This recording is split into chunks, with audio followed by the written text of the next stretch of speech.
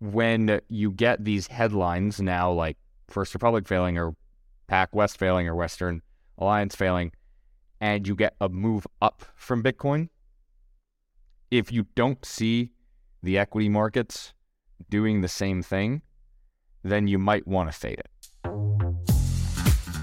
All right, welcome back to our third episode of 1000X. It's kind of hilarious because I'm looking at the price of Bitcoin right now, and I don't think it has changed much since the last episode.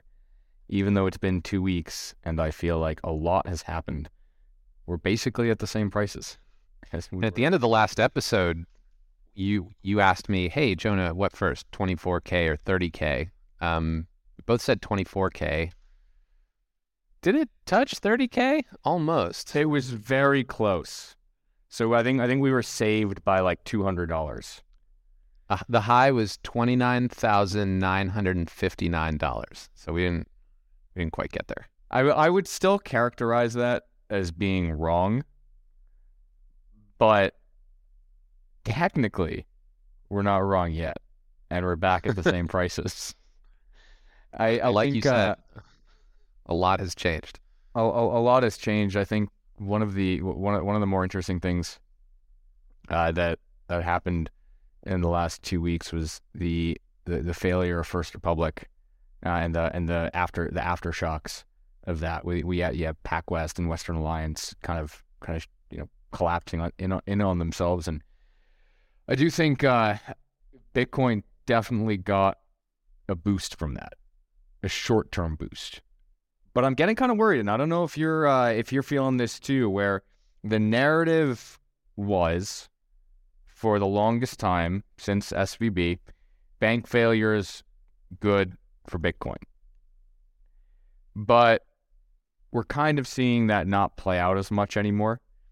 And I'm starting to think back to SVB and think about, well, what was the real driver of Bitcoin price action? Like, what was the most important part?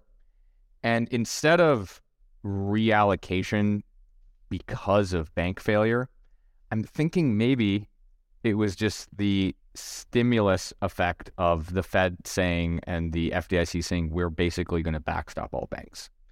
And so now every further bank failure that we get has less of that effect because we already know that's priced in, right? If First Republic fails and their deposits are backstopped, well, that's priced in because nobody was pricing them going under in the same way, right? It's a good point you make, but I'm not sure how much of it is priced in. I'm not sure I agree with you in the entirety of that statement. I'm kind of leaning the opposite direction as you. I'm starting to get a little bit more confident and feeling more bullish rather than more scared of being bullish. And I think the reason is, I think since the start of this bank bailout situation occurred with the FDIC backstopping the regionals, $300 billion is what that cost. Staggering numbers when you compare it to like what happened in 2008. That they're happy to just dispense of $300 billion to backstop a couple of banks and depositors in a couple of banks, and that basically unwinds the entire deflationary effect of what was going on prior to that with the Treasury the Fed letting some of their holdings roll off.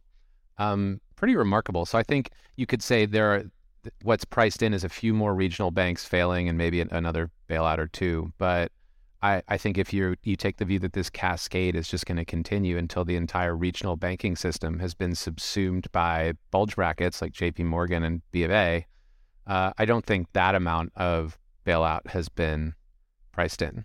So maybe we're somewhere in between. Yeah, I think you're definitely right that the long term. If in the long term, what ends up happening is a lot of these regional banks, a majority of these regional banks get subsumed, I don't think that's being priced in. That's correct. But I do think a few more bank failures, every subsequent bank failure is less stimulus unless it's a ton of bank failures, right? So obviously if you get like 50 or 60, then that's going to be more than just, 5 or 6. But what I'm saying is like every subsequent one is just less stimulus in the market. I think it's more priced in. And so the core of the question also was like, okay, well, why are people reallocating to or why are people allocating to Bitcoin? With SVB, I think what was kind of interesting is that Bitcoin led the S&P, but the S&P rebounded too, which I think is important to remember, right? Risk markets went up after SVB. It just so happened that Bitcoin went up first and went up faster. I think a lot of it was because it was a weekend. But, it went up first and went up faster, was the fastest horse because I think people were allocating to it based off of, okay, well, this is stimulus and this is some sort of narrative. So therefore, we're going to bet on this thing. And so what that tells me, though, is like if I were to let's say we ran a regression on it, right? And we said two variables, stimulus, equity markets going up, and then narrative. I'd bet that it would be 80-20, right? It'd be 80 stimulus, 20 narrative. That would be my bet. And so the reason that that's important is that when you get these headlines now, like First Republic failing or PAC West failing or Western Alliance failing, and you get a move up from Bitcoin, if you don't see the equity markets doing the same thing, then you might want to fade it.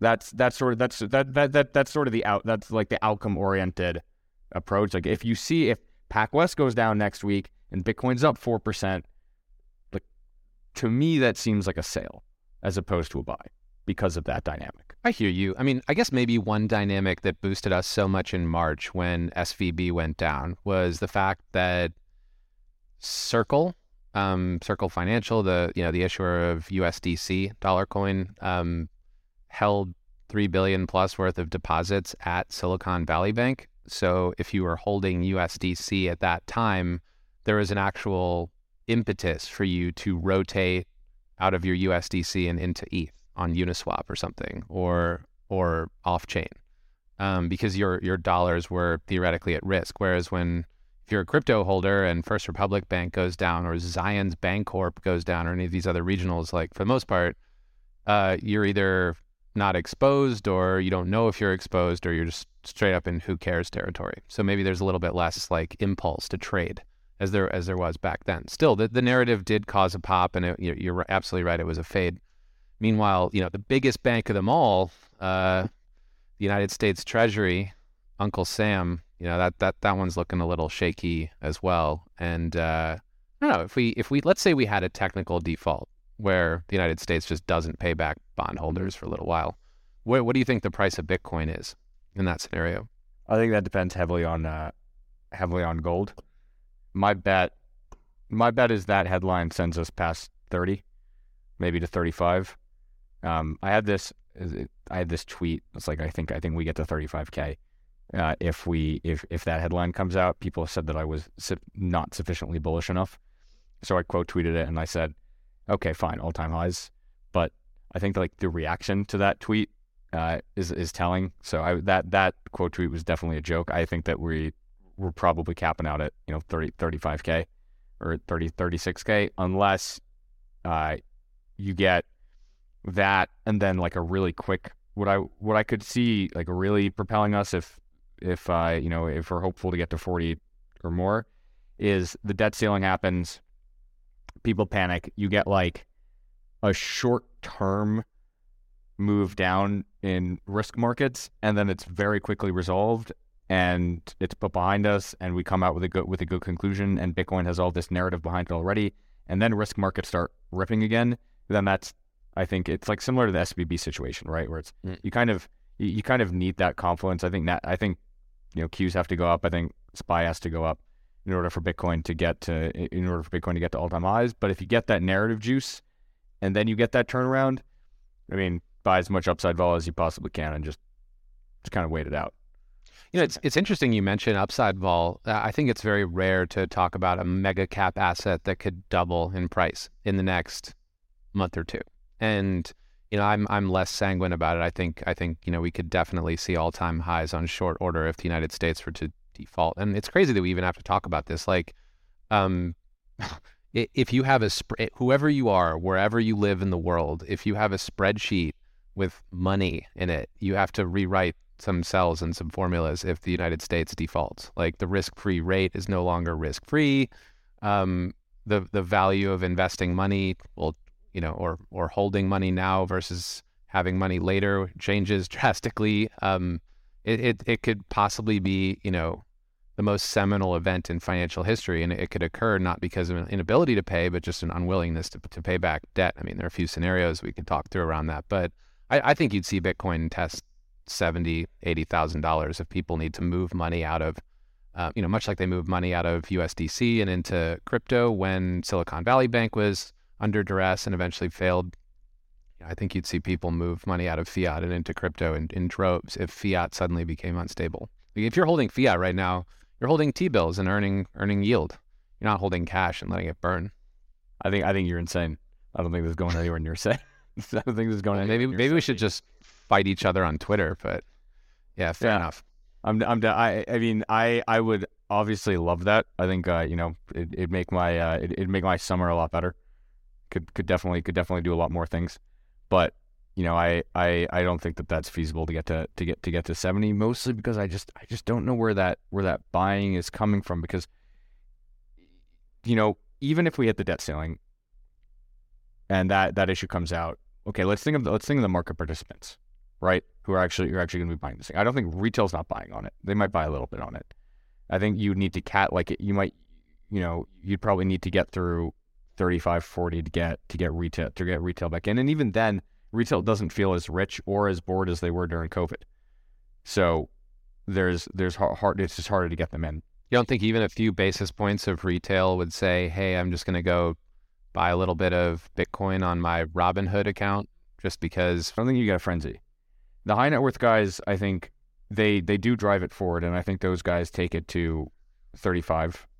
So remember, I am bullish. So I do think you get some allocation from the high net worth. The institutions are going to take too long. No institution is going to say, I'm buying Bitcoin now because of this. Not even Bitcoin futures on the CME? I think activated. I think it would just take them time to make that decision. And then the slow allocators may or may not change their pace based on it. And I say all this because I think in order to get back to 70, you need all of those groups to be firing on all cylinders. And so if you don't have all those groups firing on all cylinders, it's just harder. It's just harder to see. But I do think 35, 40 is a reasonable target. Although I'd reassess. I'd reassess there. One thing that I was thinking about, and I'm taking this a slightly different way, but I'd love to get your thoughts on this. In 2021, there was such a perfect storm of you're locked in your house, you have stimulus checks, you can't do anything, your entire life has just gone online, and that led to crypto going nuts. Do you think we'll ever get circumstances like that again that will lead to a crazy run like 2021? And if so, how do you think we get there? Oh man, it's a great question. I think I don't think we'll ever, history doesn't repeat itself, but it often rhymes, as the saying goes. So I don't think we'll get another lockdown with a bunch of stimulus checks. But I can see a different type of perfect storm. And one of the themes that we play on 1000X is how old I am and how young you are. I would put the question more on you and Gen Z people, who, whenever I talk to them, it seems like they're less doing the sorts of things that I did when I was young, and more like just chasing apparitions of Pokemon around abandoned lots with their phone, or living on Fortnite, watching a Travis Scott concert on the internet. At some point, I think enough of these people are going to grow up and have enough percentage of human productive hours spent online that crypto internet money is going to become more of a thing than fiat for a lot of people. I think that the seamlessness of the experience of moving value around and moving digital goods and services around relative to moving actual goods and services and fiat currency, it's such a drastic improvement. You know, as the founder of Fireblock says, it's 30x better. It's not 30% better. You know, I think Yes. eventually for certain people, you will have that perfect storm of just constant economic activity inside of some game or reality that isn't necessarily what us olds think of as normal. What do you think? Yeah, I think all that's correct. So I think there are two things that stand out to me as major, headwind or not tailwinds for crypto, not headwinds. Is one, that wealth transfer from boomers like you, people like me. Come on. It's like, as parents get older, I think that reallocation is going to bring a lot of money into digital assets. Great. I also do think, I tweeted this out, but I was in South America last month, and one thing that struck me was just that crypto is a genuine thing there. Like, you can actually go buy things with crypto. There are people that use crypto there. I talked to like random people that would bring it up and like had Binance accounts and ever and so I think what could end up happening is that as you get population growth from those areas, as those areas get wealthier, the allocation of crypto grows a little bit more. As the rest of the world gets wealthier relative to places like the U.S. and the U.K. where allocations are a bit lower. And then here's my little like conspiracy theory, or not conspiracy theory, but far-fetched idea I think could lead to a crazy bull run. Is we have inflation right now, right? How do you solve for inflation? Well, one way is to raise rates.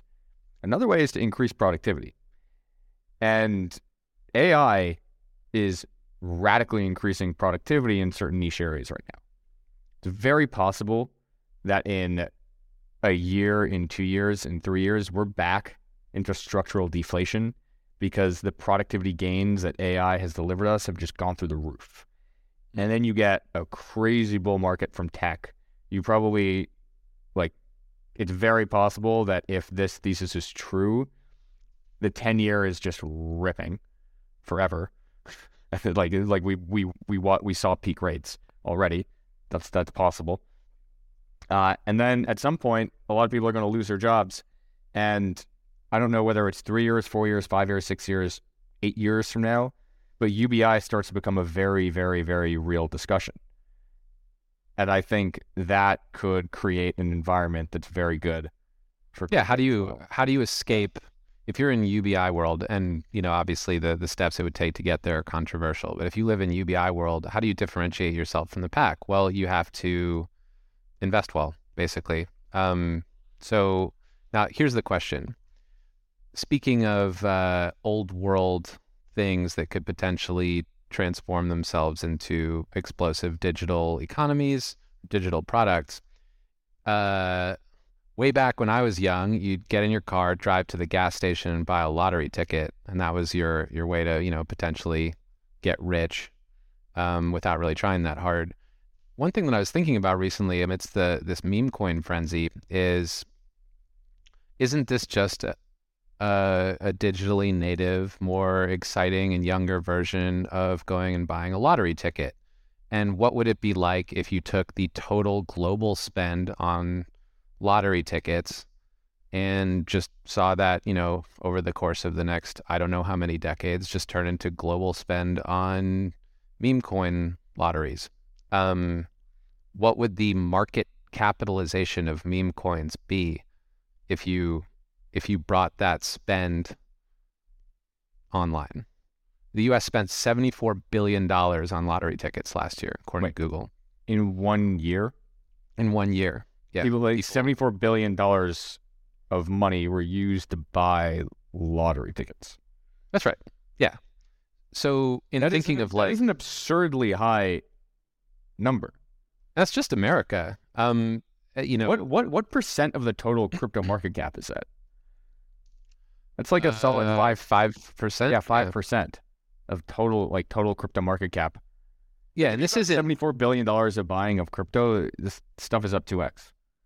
Yeah, and so $74 billion of buying does not equate to $74 billion worth of market capitalization. No. Maybe it's 10x that amount. So basically what I was thinking was, to your question about what causes that perfect storm, I think, wealth transfer as, younger people inherit cash, and just a digitally native version of activity that has taken place for a very long time, but, in a more, let's call it flashy and appealing way to younger generations that could create all sorts of activity. Yeah, I mean, that would be, I actually didn't realize that was the total amount of money spent on lottery tickets, but that makes a ton of sense, right?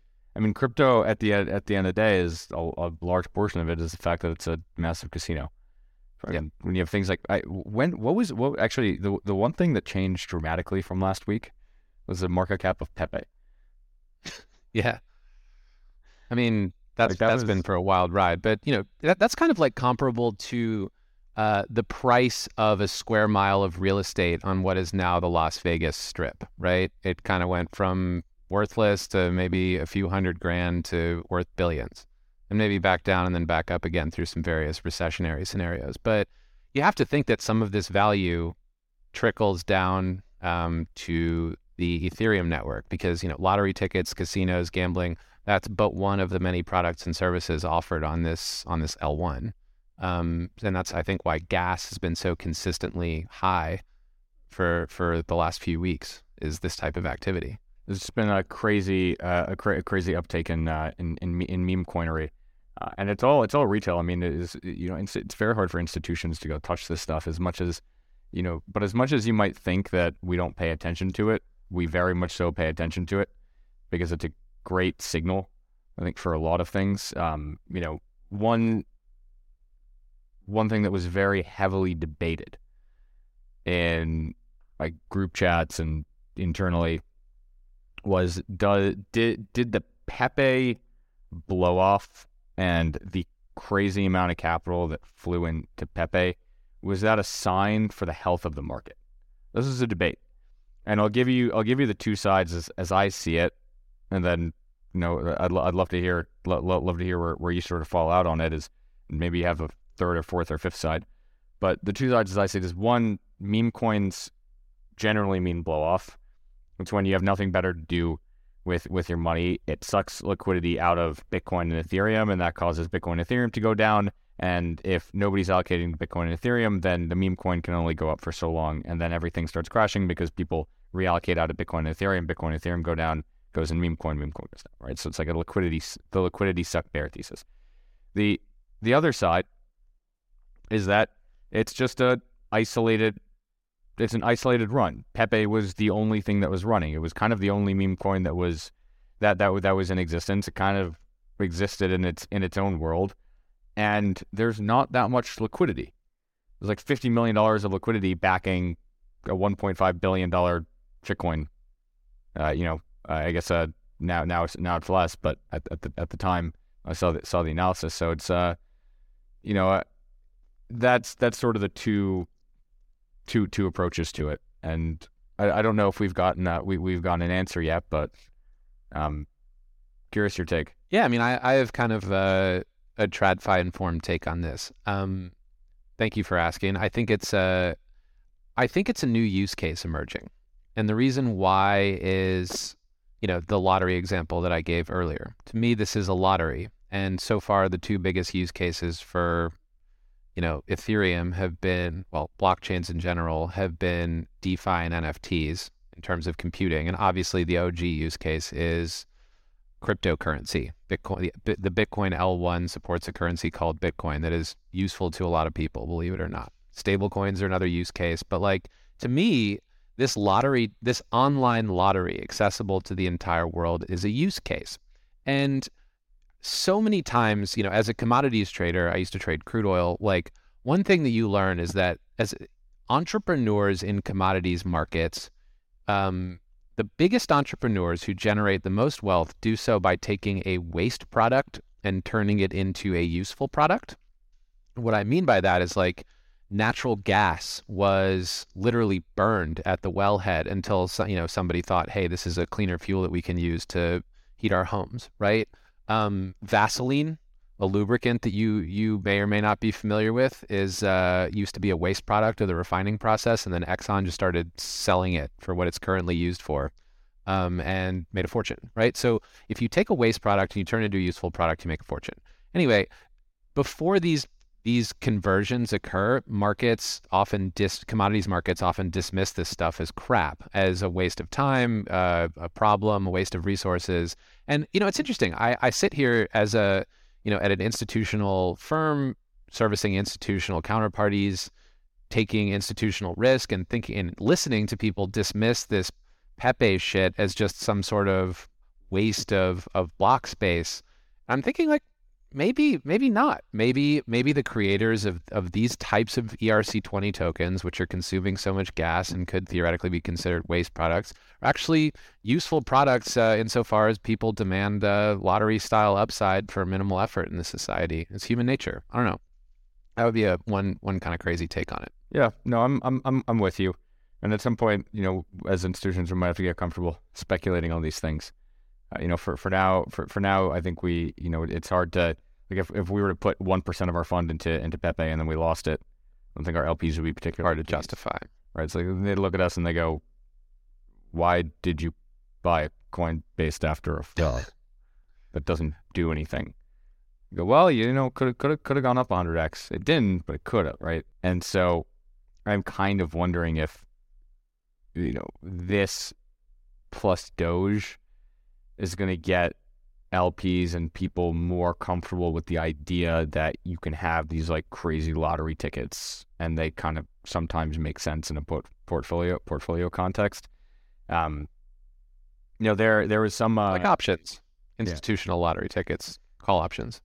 Yeah, there was some. I think to your point of, to your general point of, hey, this is a big use case in crypto. A funny statistic was that if you bought every single meme coin that was launched over the last year or something like that, you started with 10K, you ended up with something like $1 million. A lot of it coming from Pepe, but also from other coins. Over the last year, which has been a pretty dire year for... it's like over the last year. It's kind of nuts. Oh my God. That's crazy. Because you end up getting these things super early. And like some of them end up with like $5 million market caps or $10 million, whatever. Some of them end up going to 1.5 bill apparently.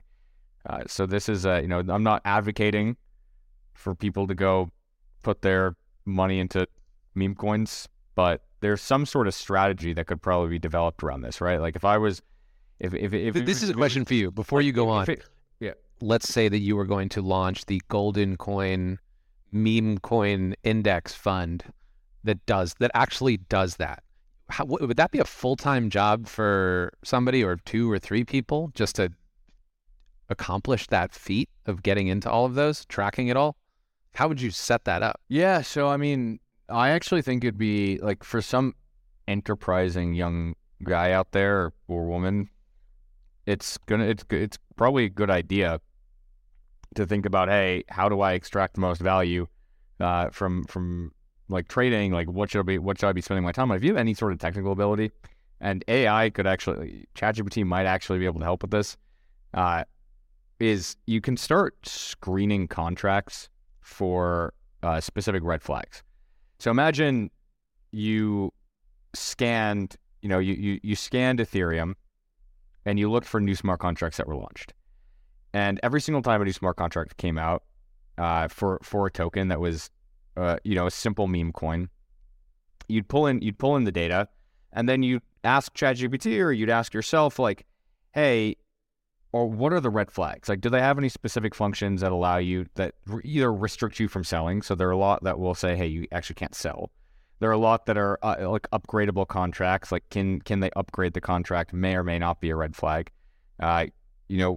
Do they have the ability to mint additional tokens? That would be a big red flag.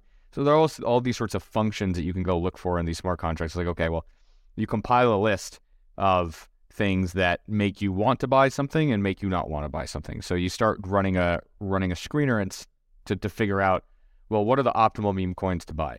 And then you probably, after this is probably like a month or 2 of work, is what I would assume. You probably have a pretty good system for picking up meme coins, and you can actually probably run that as a strategy. But that's at least my first instinct here, is that there's definitely a way to go screen these coins in a systematic and programmatic manner, make that bet over and over and over, and then just call it a day, right? Scale that. Scale that. And there's also no way I was the first one to think of this. I'm sure that there are people out there doing it, and I'm actually, now that I think about it more, probably a lot of volume, like initial volume on these things, comes from people doing that, is what I would assume. So like the other way to do it is if my theory is true and there are that many people that are running these bots, then like you create a meme coin specifically designed to attract bot liquidity. Right? So like you like try to reverse engineer the bots and figure out what they look for in meme coins, and then make a meme coin with exactly like those parameters. And then you launch it. It gets bought by a bunch of those bots, and then you just like sell into them, and you do that like over and over and over and over. Could be kind of funny. The smartest bot people are focused on sandwich trading and MEV. Right. Meanwhile, when they zig, you zag. Well, you know what they say. It's not about how good you are. It's about the table that you play at.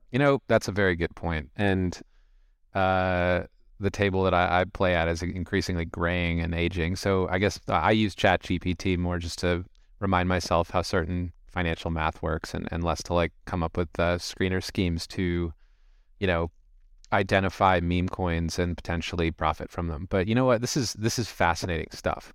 But one thing that I think we're both realizing just from digging into a topic that neither of us really took seriously even 2 or 3 weeks ago echoes the broader theme that maybe these things aren't going away. Maybe even though 16 Gwei is neutral gas levels for ETH, and we're consistently averaging 50 to 150 Gwei, ETH is deflationary, it's crazy. It doesn't all of this activity, the fact that it isn't going away and the fact that there are like pearls or kernels of an investment thesis inside of it means that maybe we should just get used to this. And even if it does eventually die down, the ETH that's being burned as a result of this activity is never coming back. So it is real and does need to be taken seriously for what it is. So I guess on that note, I have a question for you, Avi. The question is, all right, we're burning a lot of ETH gas.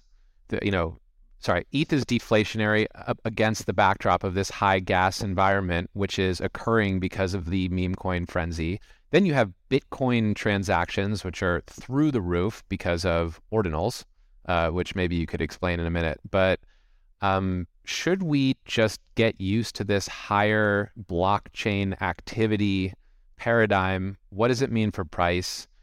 And what does it mean for supply and demand of block space? Is there an investment thesis there? So all very, very good questions. And I'll start by saying the best thing that Ethereum ever did was EIP 1559 for itself. I mean, it just it opened the door for so much institutional capital to come in the space. I gave a talk last week at a conference that was filled with a lot of pension fund allocators, a lot of institutional allocators, and I was the second session in the morning, and I got an obscene amount of questions on it. And one of the things that I brought up was, hey, Ethereum is generating a substantial amount of money a year in quote unquote revenue through its fee burn, right? If you annualize it out to $5 billion a year in burn fees, that's pretty substantial buyback, right? Quote unquote. ETH is deflationary. And this is all during a bear market. It's not even a bull market. Ethereum prices, it's up to start the year, sure, but it's not like we don't have a frenzy by any means. And so that really hit home for a lot of people. And so what I'm seeing is that if as activity like really picks up, you're going to get a lot of people that are actually going to start buying based off of the back of that. There was a note put out by a sell side desk on ETH being deflationary, and a lot of allocators are looking at that very seriously. in a way that is actually quite bearish for things like Solana, even though my prior bullishness on Solana notwithstanding, I'm still bullish on it short term, mid term, maybe less long term, because of the fact that if these L1s don't generate fees in the same way and burn those fees and generate revenue for their shareholders in the same way that Ethereum does, allocators are just way less likely to come in and buy it. And so you get this sort of funny, like, let's like it honestly is a little bit funny to me, because let's say you had these two platforms, Ethereum and like a different version of Ethereum where the fees were 1/100th the size, and they had the equal amount of activity. You might actually end up getting a lot of allocation to the first one instead of the second one, because it like looks better on a basis, even though moving forward you might actually see all that activity move over because of the fees. But right now, at least, because all eyes are on Ethereum, because that's where the speculative money is, because that's where the market participants are, they're able to charge those fees. I do like the New York analogy for Ethereum. It's like, yes, Manhattan's expensive, but it's expensive for a reason, because everybody's there, and everybody that you want to be around is already there. So, I do think that is at least floating around the institutional circles as something that, hey, crypto now is actually revenue generating. It's now real. It's now a thing.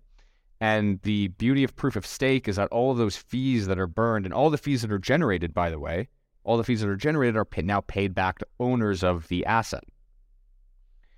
In Bitcoin, it's very different. Despite activity going through the roof, all of those fees are paid not to the holders of Bitcoin, but to an extractive third-party entity, miners. And so what you get is you just get a worse dynamic, because the more activity that exists on Bitcoin, actually the more supply of Bitcoin is probably going to hit the market. And it also deteriorates the user experience. Like Binance just halted withdrawals briefly over the past 48 hours because the Bitcoin network was experiencing so much usage and traffic that just basic wallet transfer transactions were delayed to a point that even Binance was like, hey, we need to hit the pause button here. It's crazy to think about. So it is what you mentioned about how the stakeholders of ETH are aligned because they literally are staking it and earning the rewards and processing the blocks, constructing them. And the fact that in Bitcoin you don't have that. On the one hand, the security of the Bitcoin network is possibly more robust, but on the other, its usability as an L1 is, there's a flaw there. So, I guess should we be worried about Bitcoin? Like Bitcoin has been the trade this year. GBTC has outperformed Bitcoin, but pretty much nothing else in crypto land has, with the exception of a few smaller protocols. Should we be worried that miners have done pretty well? And actually, this is probably very bullish for miners, and I don't know if that's being reflected in price. And I also don't know if like the street has figured this out yet. And so you actually could see some like really good. Okay, I just have an alert here. Bitcoin transaction fees are exceeding 6.25 BTC block reward for the first time since 2017. Just got sent out. So you might have like whatever has been projected for miner revenues this quarter, you might actually have that just be blown out of the water. And then like come earnings time for these guys, you could get a pop if the street hasn't realized. They'll figure it out. Oh, it's a great point. I mean, Marathon stock is up 173% this year. It's crazy. I guess I was referring more to like tokens and token-looking things. But yeah, no, you have a great point with these miners. And so I guess the question is, should we be worried about Bitcoin dominance as a result of the fact that transactions have exploded on Bitcoin, an L1 that isn't necessarily built to work like Ethereum and is deteriorating its UX? Like I would think no. I think eventually these ordinals and ordinals are Bitcoin NFTs in the shortest possible explanation. Like I think this is going to die down, and I think Bitcoin's going to remain a usable network. But if it doesn't, look out below. I actually think the opposite. I think that what probably happens if I were to chart out a path is that we get tech, we get a tech solution to this. We don't get a like die down solution to this. There's no like community of developers that's all in agreement working on Bitcoin the way that there is on ETH. Like there are Bitcoin core devs, but they're split into factions. Yeah, but so I mean, ordinals were developed. These BRC20s were developed. Like, I think what's happening right now is you're seeing the origin sparks of an organic development community for Bitcoin. I think you're 100% right in that it doesn't exist today. But I would bet that in a month, in 2 months, in 3 months, like the number of people that are trying to figure out how to build on Bitcoin, probably 2x's over the next month or 2 months based on this activity. Because like people flock to where you can make money at the end of the day. And the reality is that you can now make money building on Bitcoin. So it might be very difficult, but I think people are going to try. And it might not work, but there's going to be an effort made. Because if you figure it out, like I'm already seeing right now, so right now when you buy these BRC20s, it's all sorts of, like it's kind of messed up, right? Just for the listeners, what is a BRC20? Just for the uninitiated. And I'm going to pretend that I know what I'm talking about and then just take notes on what you're saying. So ordinals are effectively NFTs on Bitcoin. A BRC20, like that has nothing to do with it in ERC20 in a technical sense. It's not like it's a token standard for building on Bitcoin the same way that ERC20 is like a standard token built on Ethereum. A BRC20 is effectively still an NFT, but it's just like a bunch of the same NFTs that are all fungible. And so they're kind of quote unquote like tokens, right? So like when you can go to brc-20.io and you can see all the top BRC20s. It's just a play on words again. And when you go and actually buy and sell these things, you go to a marketplace. I'm forgetting the exact name of the website. I'll pull it up in a second.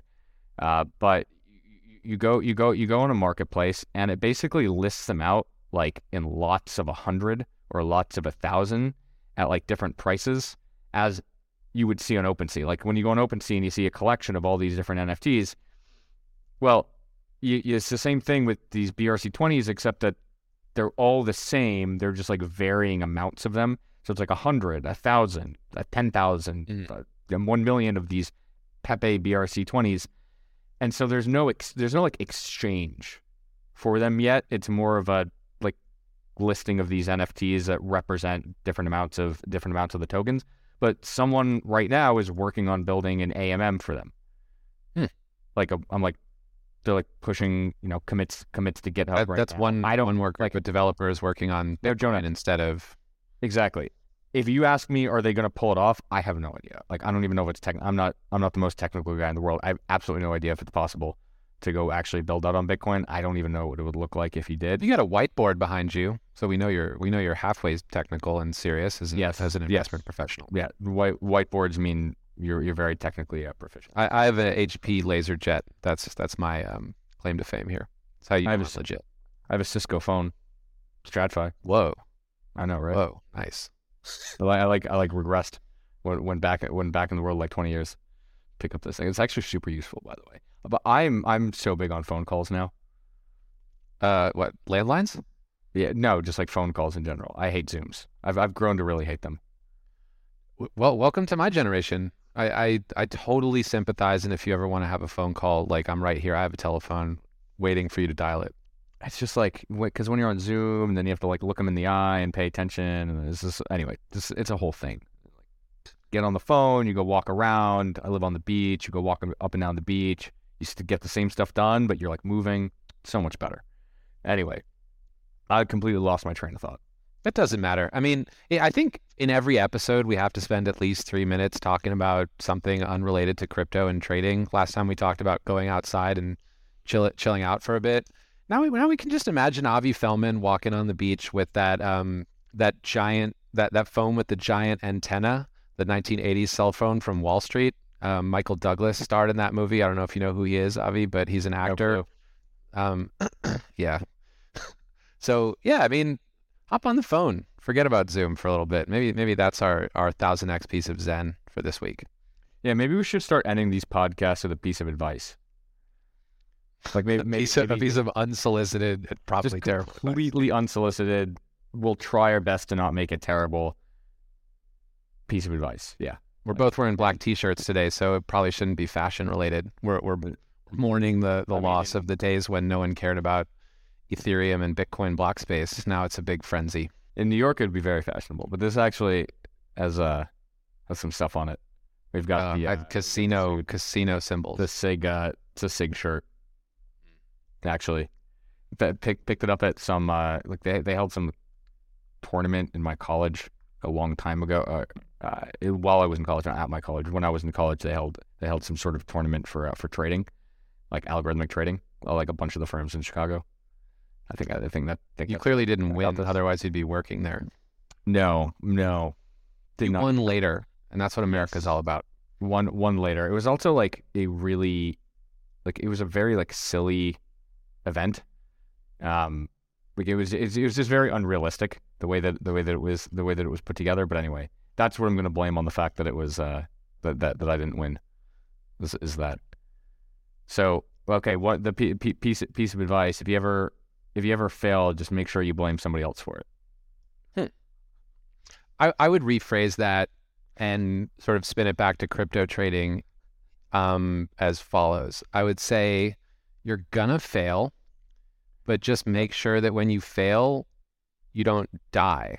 And that way you're still around to catch what hopefully is the next success. I think crypto involves weathering some pretty difficult periods of time financially. And so if you can stay in a trade, that staying power ultimately turns you into the contrarian who ends up reaping the asymmetric rewards after, everybody else gets out of the way. Dude, I don't understand why you would do this to me. Like I was clearly joking with my piece of advice, and you come in there with some like real advice to give to people to make me look bad, Jonah. Are you kidding? I mean, we could go back to the automatically generated transcript here, Avi, but I need to throw something in there. You've been doing like 70% of the talking on this one. We'll get you talking on the next one. I had a lot to say. I want to hear what you have to say. You have a lot more crypto experience than most, so it is ultra valuable for me as well. Well, the next time we're going to have a very special guest on this podcast, and a very interesting guest, someone that you probably have never heard on a podcast before, because I don't think he's ever done a podcast before, but he's one of the most successful traders in American history. So I'll leave you with that. Again, none of this is investment advice. Crypto is risky, but great having you on 1000X, and thank you so much for joining. We know your time is valuable, and we really appreciate you listening in. Very much so. And I will reiterate, none of this is investment advice. Thanks, Jonah. Thanks, Avi. Until next week.